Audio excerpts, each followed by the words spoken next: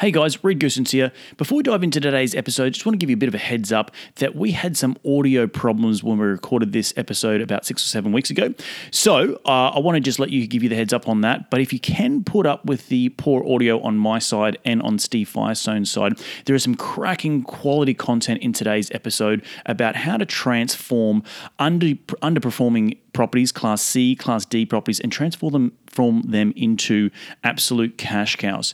But just a heads up that the audio is a little bit poor in today's episode. My apologies. We'll be back to the awesome audio that we have each and every week. But let's get into today's show. We bring investors down to Atlanta and meet with Steve. And as Steve talks through his systems and his policies, that's where you start to find comfort in it because, you're scared when you hear that as an investor and when you're talking to capital. But when you hear the systems in place and how he goes about it and he partners with the police, coming in at night, cops out of uniform, night goggles, making arrests, cleaning up the property, it really is a system that he knows how to run, Steve does, and he runs it when he has to. Great relationships with the police, great relationships with his staff. And you hear the staff talk, and they're so happy to have an owner that's supporting them. A tenant calls up and says their washer is broken, and the maintenance tech actually shows up to fix it the next day, and they don't know what to do. They're like, "Why are you knocking on my door?" "Well, you called. You said you had a broken washer." That kind of change and support for the staff is so drastic that it puts a different tone on the staff, on the tenants. And when we tour that and when we talk to those managers, it's one of the feel-good moments.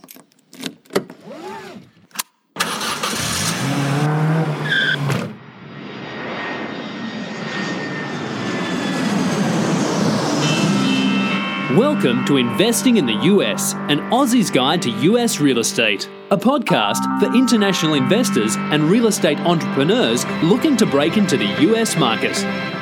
G'day, ladies and gentlemen. Welcome to another cracking edition of Investing in the US podcast. From Los Angeles, I'm your host, Reed Goosens. Good as always to have you with us on the show. Now, as you know, it's my job to explore, dissect, and interview the cream of the crop when it comes to real estate, business, and entrepreneurship here in the United States, so you can all make the right investing decisions to create massive amounts of cash flow, which will lead to financial freedom and long-term wealth. As you know, I'm all about sharing the knowledge with my loyal listeners, and there's no BS on this show, just straight into the nuts and bolts. But knowledge without action means you're just a fence sitter. So be educated first and foremost, listen to my podcast, but go out and take massive amounts of action, and hopefully the cracking guests on this show will inspire you to do so. You can follow me on Facebook and Twitter, and you can also leave a review on iTunes. You can do that at reedgoosens.com. You can find this show wherever you podcast, on iTunes, SoundCloud, Stitcher, and Google Play, but you can also find these episodes up on my YouTube channel. Head over to reedgoosens.com, click on the video link, and you can see my ugly mug, but the beautiful faces of my incredible guests. All right, guys, enough out of me. Let's get into today's show.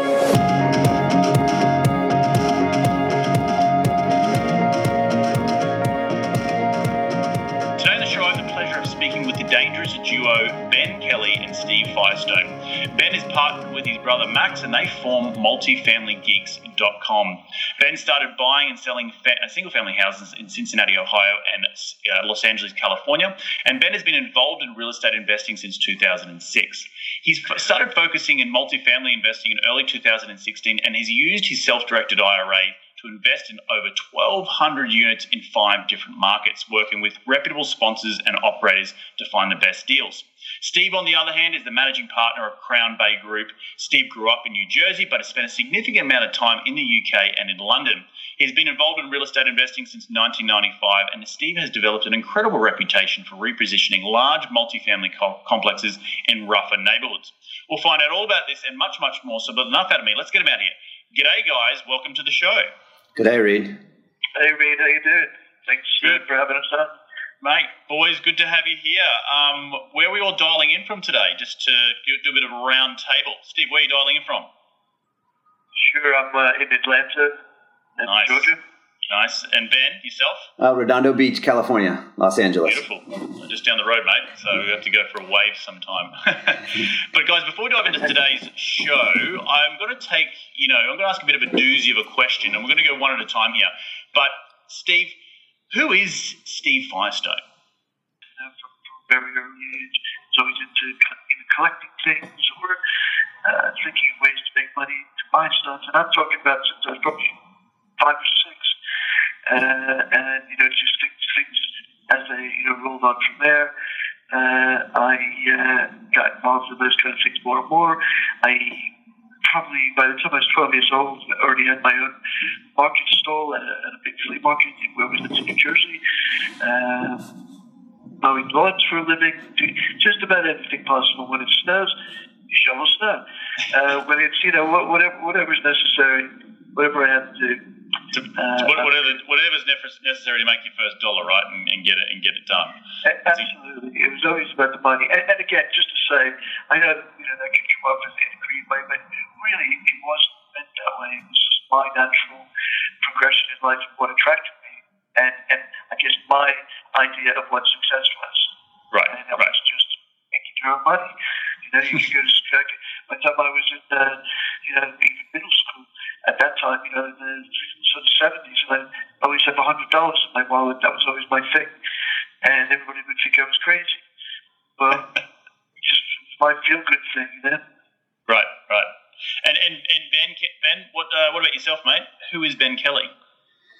From so many different places. Young man out of Ohio, taken up in Los Angeles, background's product design, and have found a space and a team with my brother Max, really developing relationships and connecting people. That's really what we think this is all about, and that's been kind of where we found ourselves in the space, and we really enjoy it. Nice. So we've got you both on today's show to talk a lot about the ins and outs of transitioning rougher properties, because a lot of people look at different multifamily. It doesn't have to be multifamily; it can be single family. But they look at neighborhoods and they think, "Wow, this on paper looks incredible. It looks really, really good." But in reality, it can be challenging to manage. Properties in we'll call it transitioning neighborhoods, and I think we all know what that means. I remember my first property was in a very, Class D neighborhood. It was a triplex, and I had a bunch of issues with it. But the reason I got you two on today's show is to talk a lot about the ins and outs of how to successfully manage and then transition those properties. So, Steve, I'm going to start with you, mate. Whereabouts are you investing right now, and what sort of demographic do you like to invest in or rent to, I should say? Most majority of our bulk of our units are in Atlanta, mostly in South Atlanta, in the, I guess what you'd call the rougher areas. Some might say the up-and-coming areas, but definitely not in the already king place. It's really workforce housing is what I really like. It's a difficult market because you've got, unfortunately, there's always a handful of people like everything that spoil it for maybe that particular demographic, and it's really hard to weed it out. But most of the people, some of them are being subsidized, by Section 8 programs for various reasons, because obviously they're doing work that is below the cost of living. But hey, without these people, this country ain't going nowhere. Can you imagine? Go to your local Burger King tomorrow, try to get a burger. It's all boarded up because nobody wants to work anymore. You start to go, hang on a second here. So it's all the people that run the airports, run the fast food, run the malls, run that, construction and, industrial places and plants. And that's really the type of tenants I like. We specialize in trying to make, I know it sounds simple. A lot of people don't seem to be able to do it. We buy the properties we buy. A lot of times there are people who couldn't do it. And it's a really simple plan. We do all the deferred maintenance. We make it clean and tidy and safe. And yeah, it's been a learning curve to get it there. But so you know how to do that. But now it's just like a formula. We come in, we do it, we get rid of the crime, we make it safe to live. So that the idea is people don't really want to go anywhere else. They're not going to go across the street to the neighboring property, because why would you? You can go to work and come home here, be safe. And really, that's the main reason that we are successful. And then, of course, the other stuff is more the financial things, which is, finding the right properties at the right prices. I mean, there's some areas, you can go to in what you're calling bad areas where, we would just go by there just for the hell of it. I mean, we're not, some places you just can't buy in, and you're not going to be able to change the area by changing property. And, that's the sad side of that scenario. So I think with our, do-gooder attitude at the same time, we're looking at the rougher areas, which we feel comfortable in, but they've still got to have some redeeming quality and look like they are part of, the movement towards the next step in that particular location's lifetime. As in there is some growth being seen. There's I don't know whether it's state or county money coming in to help revitalize things. Those are really the indicators that we look for. We don't mind being at the bottom in there, but we at least want to be on the cusp of something happening, and that's where we'll inevitably get the reward on the back end. Doing our bit for the help of the growth of the area, and we'll get paid eventually when the growth finally hits. That's incredible. And I think you hit on a few good things, and that was, you're looking for a path of progress, first and foremost, but you're also providing clean, safe, affordable housing for the working class community, which is what this country needs and what any country needs, to be honest. But Ben, I want to quickly dive over to you, mate. What has attracted you to the space of being in that more lower end, say Class C, Class D neighbourhoods? Is it purely through the fact that they're cheaper to get involved in and you can make some great returns? Or has there been something else, like a more of a philosophical wanting to do what Steve said and create that sort of low-cost, affordable housing for people? We've been involved in that space through our association with Steve Firestone, and we've connected a network of investors to Steve because when he comes in and he runs his plan, it sounds, you hear him talk about it, it sounds simple, but when you meet his managers and you talk to his staff, they really are passionate about bringing, Class A service to a C-class property. They have this balance of, helping people out and almost, a social worker in one case, and still having this, hey, these are the rules. This is how we get them to follow the rules. So that's safe and clean. It seems like it's easy to talk about, but to really make it happen, I think someone has to be really diligent in the way they manage their staff. And Steve is able to do that in that space. So that's one of the things that really attracts us to that. No, that's interesting. And talking about the diligence. So, Steve, over time, you could go and pay a little bit more price per door for something that is maybe a little bit less of a headache for you. So what sort of systems do you like to put in place when you first take over property to make sure that you are getting rid of the riffraff, or you are making sure that it's completely transitioning and is on a path towards a better progress that's going to ultimately be no drive-by shootings, no drug dens and all that sort of stuff. So maybe walk us through some of the checklists that you do when you first enter a property. Right. Well, some of that stuff is almost impossible to get rid of. You just try to keep it as far away from you as you can. And, as people like me come in and do up these properties and the tenants get on board and want to keep it that new safe way that you've created or another sponsor, the more, as with all these things, that sort of behavior gets pushed farther and farther down the line. In that area where they're being forced out, their next stop is the next apartment block who the manager is lets them take advantage, and then until they clear that one out, and so on and so on, until they're running out of places to go. And also, it's working with the right counties or areas that have a proactive police force and doing our due diligence. You can never really know exactly 100% what's going to be like on a property until you physically take over, but we do our due diligence. And one of the things that a lot of investors, for us, get really hung up on is crime statistics. And they'll go on these crime websites and they'll see right away how much crime is in that area or whatever. And to me, that's not really a true basis for judging the potential of the property or the area. Like we said, if there's other redeeming things happening there, if there's we look at things like in our due diligence, well, what new businesses are coming into the area? Is there going to be some new areas for, big job growth, new factories, new anything, or even down to like, a Walmart superstore is going to be built, 10 minutes from here. That's a big indicator. We don't have the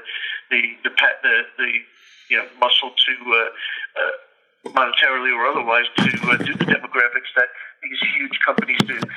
They're not coming in there unless they've got some hard-working families to feed there to build a Walmart superstore. So when I see one of those coming in, we're in the right area.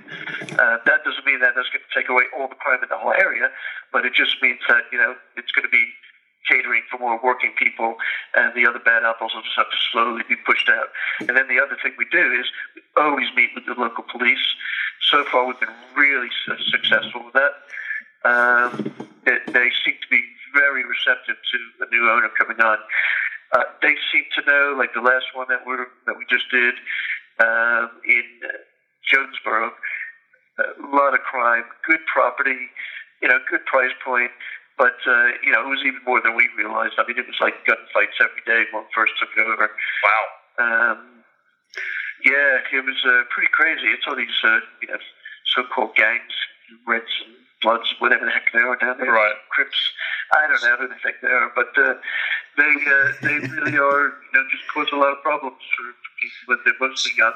Do you make sure that when you go into, you go into a new property and you go and meet with the local police, clearly that's not always going to be the fix, right? As you said, there could always be an issue that the issue can still remain. You haven't got rid of the actual problem that maybe has shifted down the street. So what do you like to do with your property managers or your on-site team to instill that we won't take any crap and that we won't, we're not going to put up for that, but we also want to, we want to show the tenants that you're actually trying to do good for them in the long run. So how do you balance that? That's always a really tough one to get your head around, particularly as an operator myself, but also then explaining that to your investors. Yeah, well, again, we have for everything by now, sort of a template plan. So when we come in, like I said, we've already spoken to the police. We know what the story is in the development. There's always a story. The staff, we only hire staff management that knows how to deal with this type of people that potentially cause problems, or even, unfortunately, some of the good ones still cause problems that are very loud and aggressive because they're not used to being actually treated that well in this demographic of property at other places. So you get it from both sides. So you've got to have strong people that are managing these properties for you. That's on site. That's the first thing. The second thing is, like I said, we've already been to police. We know. We ask the right questions. We want to find out, do you know who's causing the trouble in this particular property? And they always know. They're gang force groups and things like that are within the in the department, and they know exactly which ones need to go.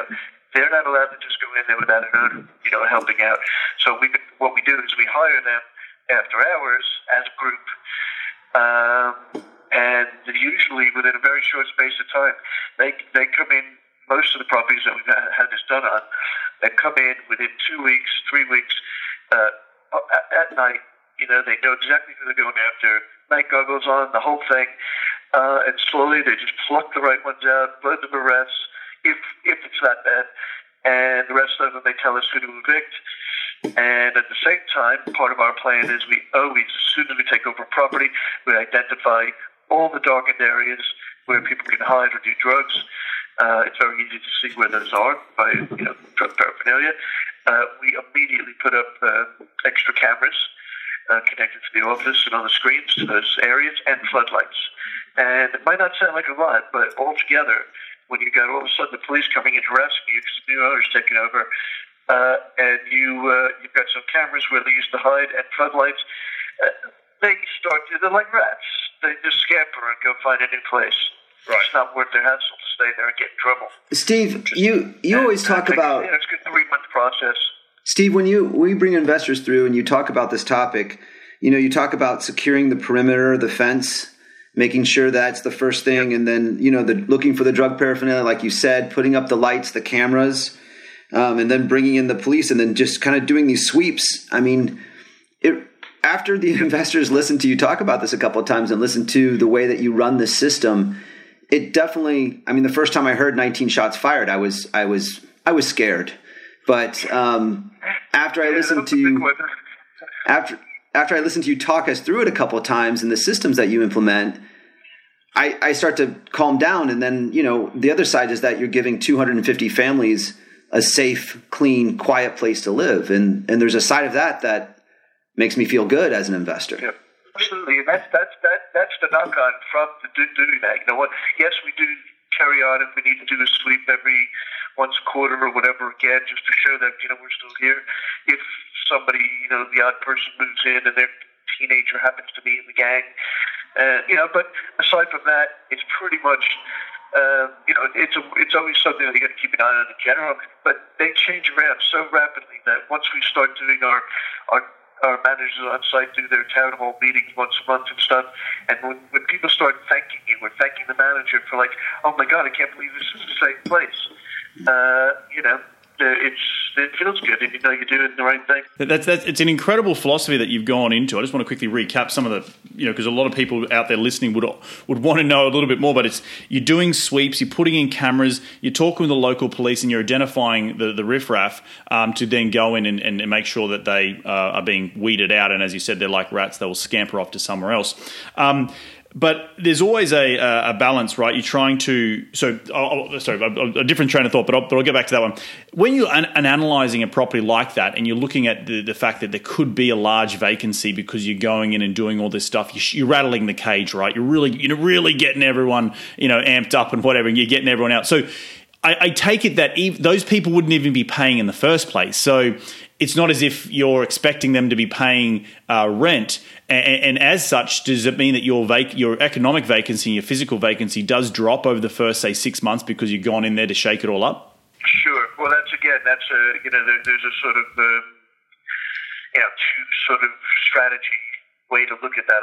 We don't really buy stuff that's totally, down and wrecked kind of thing.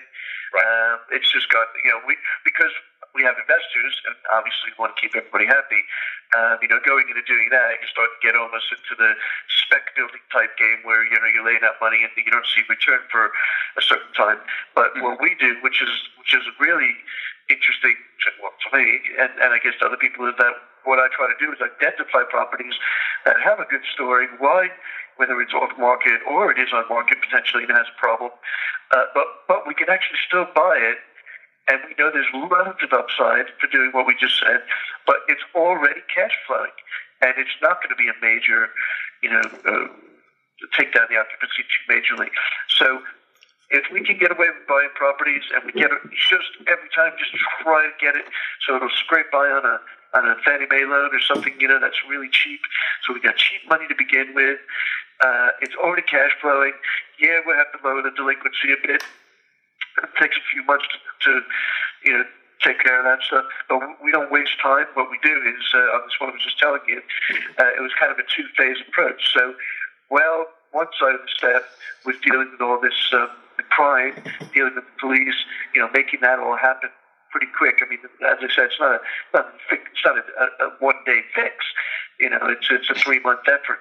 But if someone's concentrating on that, and then at the same time you've got your manpower and your capital in place to do the other stuff, we don't wait for that. We start fixing things, doing deferred maintenance, upgrading units that we're going to raise rents on, all, on a secondary track running alongside that. So, we're not wasting time here. So by the time we're doing maybe 3 waves of evictions over 3 months, by that time we've also had a lot of new tenants starting to dare to come in to see what's going on with the new management. We might not raise the rents too much yet, but we'll get new people in because at least they want to come see what's up. Do you focus a lot on tenant appreciation once you have transitioned that property? Talking about doing maybe a tenant barbecue in the summer, trying to really show the tenants that they're living in a better place now, and that they should be wanting to take care of the property. Do you have much focus on that at all? Absolutely. That is the other side of the, keeping everybody happy and, tenant retention, which is about as good as it gets in, in landlord income, not having to turn units, and we have renewals. So we always do that. And this is another thing that, I might have this idea and think it's great, but it has to filter down your whole chain of command to your people on site. So, I've got like my director of operations who runs the actual management company. She is in turn works with all our regional managers. The regional managers are in charge of hiring the staff on site. So, everybody's got to be on the same page. And that's something that's still, new to us as we're growing our management. But it is with that philosophy in mind that everybody knows, when they come to work in, that this is what we're trying to do. And most of them have always been like that. They like to come to work. They don't, find people that they don't mind coming to that kind of property. They actually like it. And they do put on these things we do things, for kids. At the beginning of the school year, we gave away backpacks full of school supplies. We've got the Thanksgiving turkey giveaway coming up, and always, it's what you got to do. Hey, Steve, you always talk about how important amenities are in improving the property. That's part of the retention, right? That's part of making it better. Yes, I think again within this sort of space, we're talking about essentially these older properties, and a lot of people just seem to treat them in a way that they don't deserve to spend any extra money. Well, in reality, I think it's a matter of seeing what facilities your competition has, and if there is a chance to do that little bit better, that's the way I would see it. What can I do on a reasonable budget for that particular property that can make a bit of a splash and make someone want to come live there? And as a matter of fact, this one that we're just buying in Columbia, South Carolina, it just happened to have a 16-unit building burned down, which is quite a substantial rectangular area. Happened to be in a nice place now, with the lake behind it, and right alongside the office building, which is the original plantation house. So it's really a big site. So you can't rebuild it because it's just not economically viable. We're not paying for it because we're buying it less 16 units. But what a great space! Right away, my mind was like, all right, let's get the exterior designer in here and make this into something amazing. And we put like $100,000 budget there. And think, well, but how much does that get back on the rent?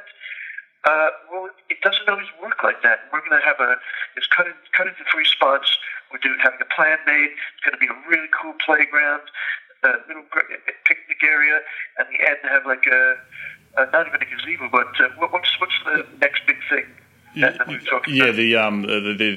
The inside sort of not gazebo, but you've got me thinking about it now. But there's a covered area for people to go and sit and have a barbecue and something like that. Yeah, big covered pitched roof, and I just think spending that $100,000 is worth every penny, because when someone drives into that property now and gets down by the office, they're going to look over there. It's going to look like you got a goddamn amusement park in there, and that's worth more than a few bucks on the rent. Steve, tell me a little bit about, from your side, being the investor, being the attractor of capital to these types of deals. I'm sure there's been a lot of, that sort of, 16 gunshots and, that sounds rough. How have you gone about getting your mindset around exactly what Steve was saying, was like the high crime? They look at these statistical websites and think, oh gosh, it's in the red zone on Trulia. I don't want to invest in that. My money's not safe. So how did you mentally get your money around that? Your mind around that, Ben? Well, I try not to, dwell on that, of course. I mean, we don't, like I said, we're not going to the worst places, because I know that people there's only so far that people who invest, if it's like, I'm not going to convince someone to let me take over a property that the whole entire place is a gang war. So, I'm not that crazy. I have my limits.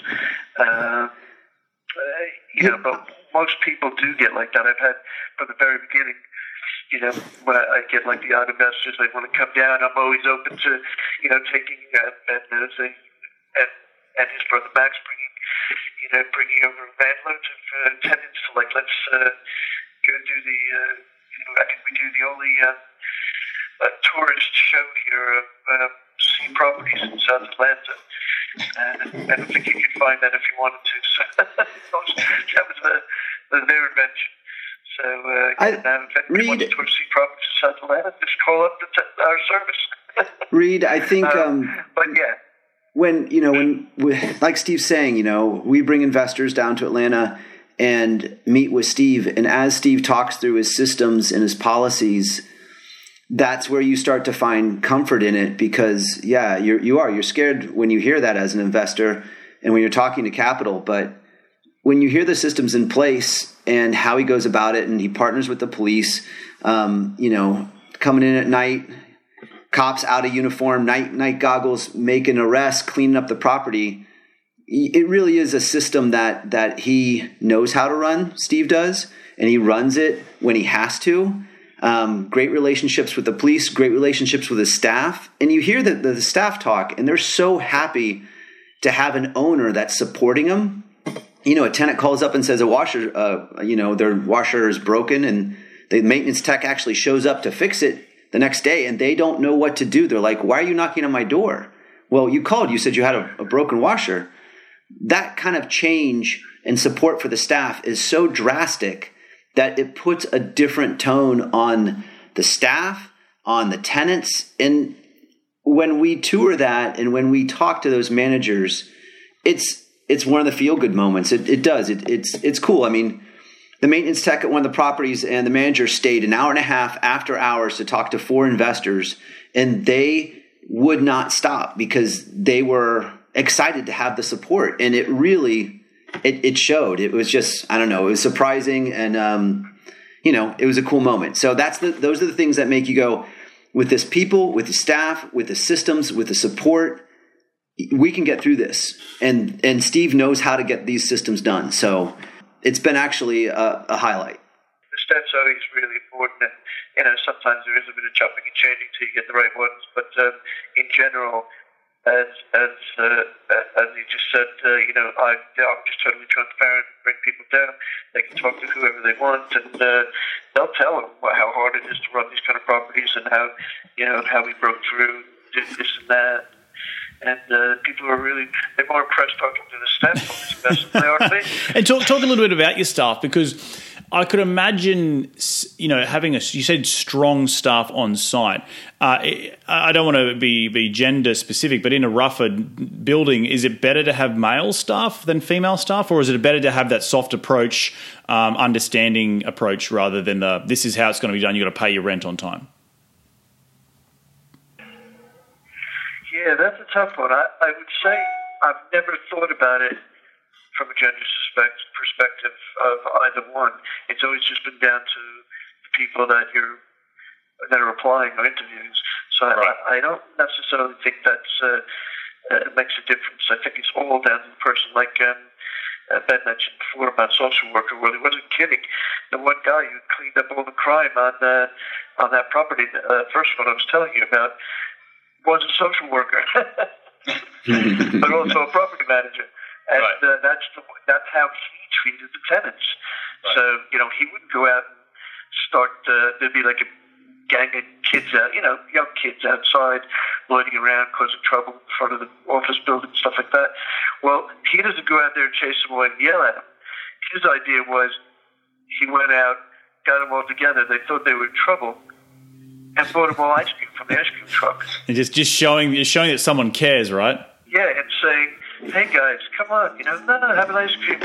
What are you guys up to? What are you doing? You don't need to do this. Why don't you guys go play some ball over there? And really, hoping that he was making a difference.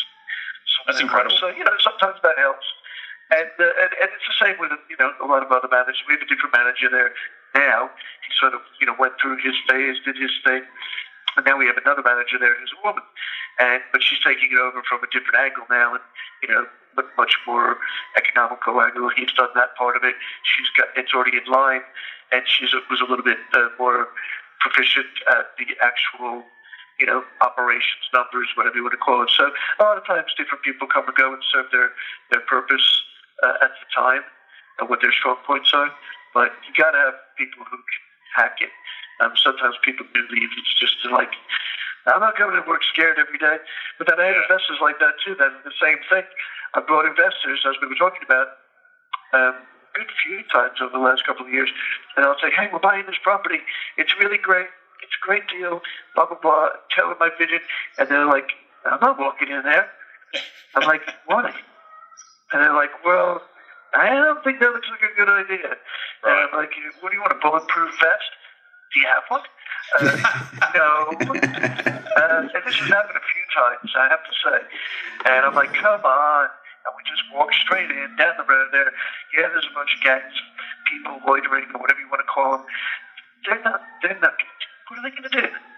You know, right. The police will be there in 5 minutes. And the outreach to the local community, I'm assuming that's a major part of your strategy to turn these properties around. So I heard you mention earlier in the piece that you have your property managers attend the local community meetings or monthly meetings. Is that something that you try to get every property manager to do? Yep, we try to get anything that's, local community involvement. There's usually the housing office has... for the Antrim County or city has something every couple of weeks, and there's whatever other local things there are, whether it's even down to the local churches, whatever. We just try to make it. It's an outreach more than finding tenants, of just showing our community as community friendly. Right. We try to hand out stuff. I know it's a part of a business thing too, but offering discounts or whatever, if you come this week from the church or whatever, but it also shows that you're trying to get good people in your property and, stuff like that. We try to get like any of the very, very local shops and vendors to offer some sort of discount that we can give some cards out to our tenants. Steve, support the local community, I guess. Steve, to try and attract the local business growth, right? Is that what you're trying to say with the discount cards? Yeah, exactly that. It makes everybody feel good, and it just, like I said, it just makes the gels the community a little bit more. Yeah, it's incredible. These are all easy things. These are easy things to say, by the way, but it does take time. I'm sure it takes a lot. It takes a lot of time, a lot of legwork, and I do appreciate you giving us the insight. I know you guys, your time is valuable, and I don't want to take up too much more of it. But Ben, I want to hear a little bit more from you on the investor side and how you like to, because it'd be so mental blocking that someone would be like, I can't, like as Steve just said, I can't walk into that property. I don't want to do it.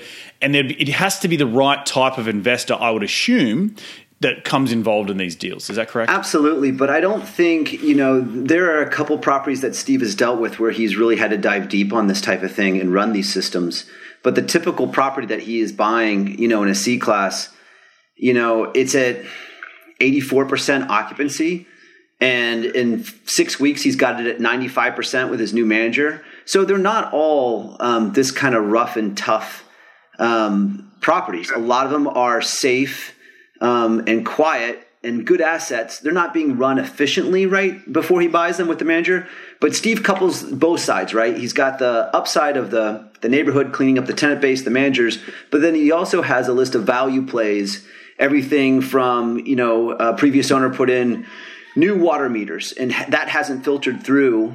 So he's able to take the entire amount of water and transfer it over to that cost, transfer it over to the tenant. So he finds other ways to make the NOI more efficient, right? Decreasing expenses, increasing rents. But really in that beginning, it's that combination, right? You're doing all these things at the same time. That combination brings a great upside to an investor and a staff and just a good group, a good team makes it all work. Well, guys, it sounds like you have an incredible system going on. Ben, on your side, making sure the investors getting into these deals and educating them on the benefits of investing in a little bit of a lower class community. And Steve, you being on the boots on the ground, man, he's getting it done and getting your systems in place and really making that community feel, which I can really hear from your voice and the sincerity in which you're trying to create these clean, safe, affordable housing projects and being profitable at the same time. Like, let's not forget, this is a business. You're not, it's not just a charity, and you're doing it to make good cash flow for your investors. But in saying that, it sounds like you're juggling a lot of balls, because you've got on the one hand, you're trying to persuade the investor that you get involved in a good property. On the other hand, you're trying to persuade the tenants that you're actually trying to do good by them, and you're trying to get rid of the riffraff. So there's this whole sort of, colliding of ideas and challenges, I could imagine, that would then come to the forefront that makes you, the right man to do it. So well done. I do want to end the show with, I always like to ask my guests to give me their top 5 investing tips. And they're pretty straightforward. They're just top 5 questions that I like to get them to. So are you guys ready to dive into it? Absolutely.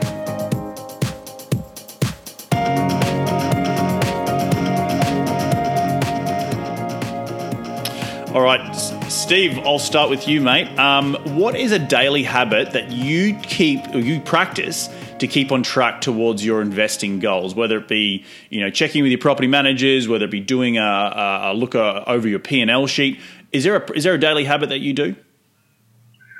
Well, I guess a lot of habits. But first thing in the morning, as soon as I sit down, go through the emails, weed out anything urgent to do with the specific properties first.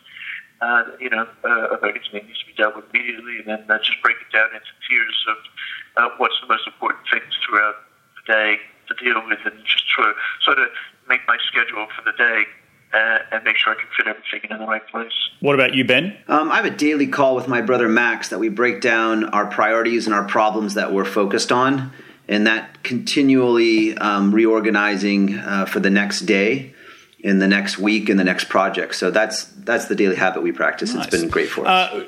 Steve, who has been the most influential person in your career to date? Well, I'm going to say, I really can't say anyone else.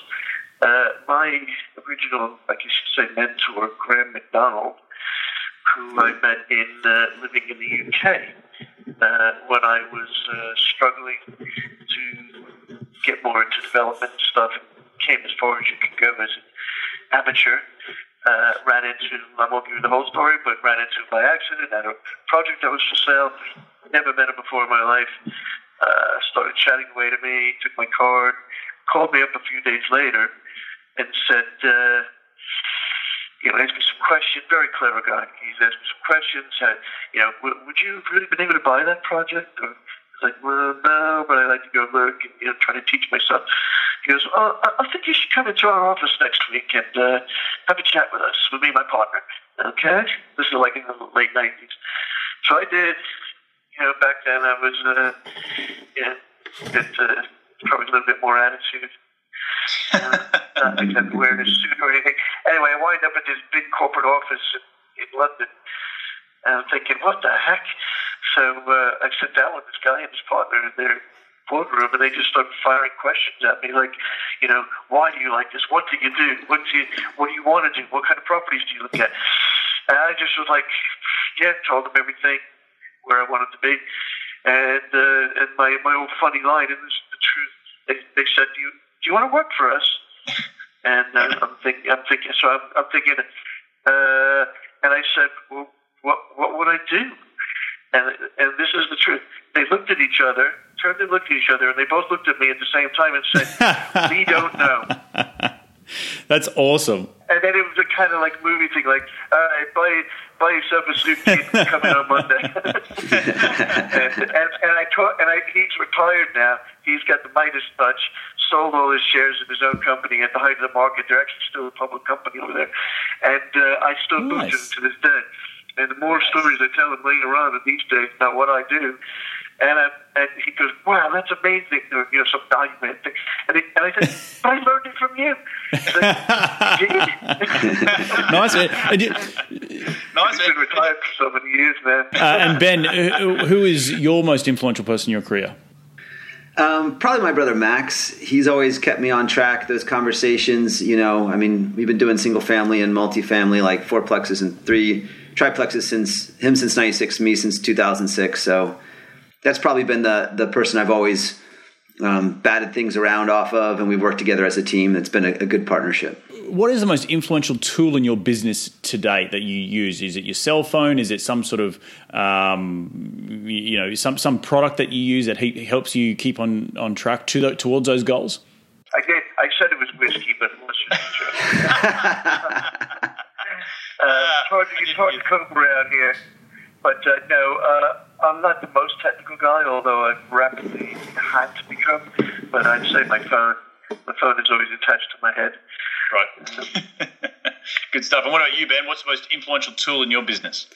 We use a database to track our relationships and to keep track of people. And that's been, it basically generates lists. And really it's the people and the connections. So that tool, that database is probably our most influential tool. Guys, I know we could talk about this next question for a long time, but I know you probably have better things to do. But what's been the biggest failure in your career to date, and what did you both learn?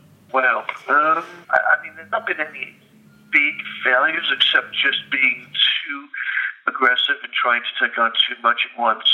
And although fingers crossed they all did sort themselves out, I put myself under tremendous stress to get deals closed that I wish I didn't put myself through. Okay, well, now I can say, I'm glad I did it because I wanted to get where I was rapidly. I really pushed myself to the limit mentally to get through some of these bigger deals that I just wasn't prepared for, as far as raising the funds and just getting it all together on time. But it happened. I just, got to face facts. Probably lost a few years of my life down the line. But hey, you live and learn to fight another day. What about you, Ben? What's been the biggest failure? It's an interesting question. I think buying in.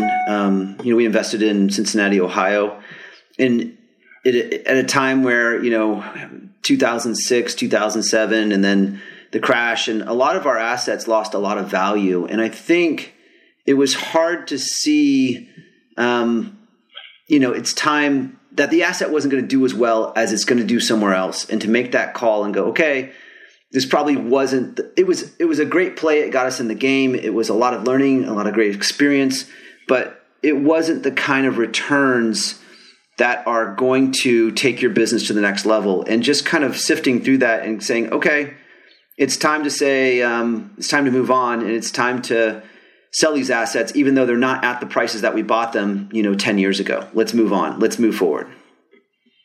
Yeah. I think that's really important to understand when you've got to cut your losses and move on to the next thing in your life, right? So always a hard lesson to learn and swallow, but well done that you got through it. Guys, last question is, where can people reach you? I'm sure there's a lot of questions that they're going to have. They want to find out more about turning Class C properties into gold mines. Steve, where can people reach you to continue the conversation? Anybody can always go to our website, which is just crownbaygroup.com. We've got loads of good information on there about how to invest in the deals as far as from the investor document side and all that. And then we also have some other information from, whether it's webinars or information about deals that are coming up.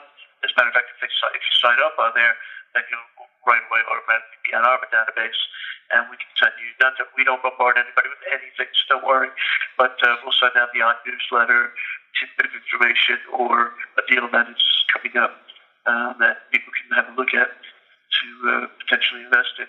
So the website's the easiest one. You can always get in touch with us through Ben and Max anytime. There's sort of also, a big part of our investor side and taking care of all that kind of stuff. Ben, what about that's it. What about yourself, Ben? What about yourself, Ben? I just want to say Steve redid his website, crownbaygroup.com. It's beautiful. It's a great site.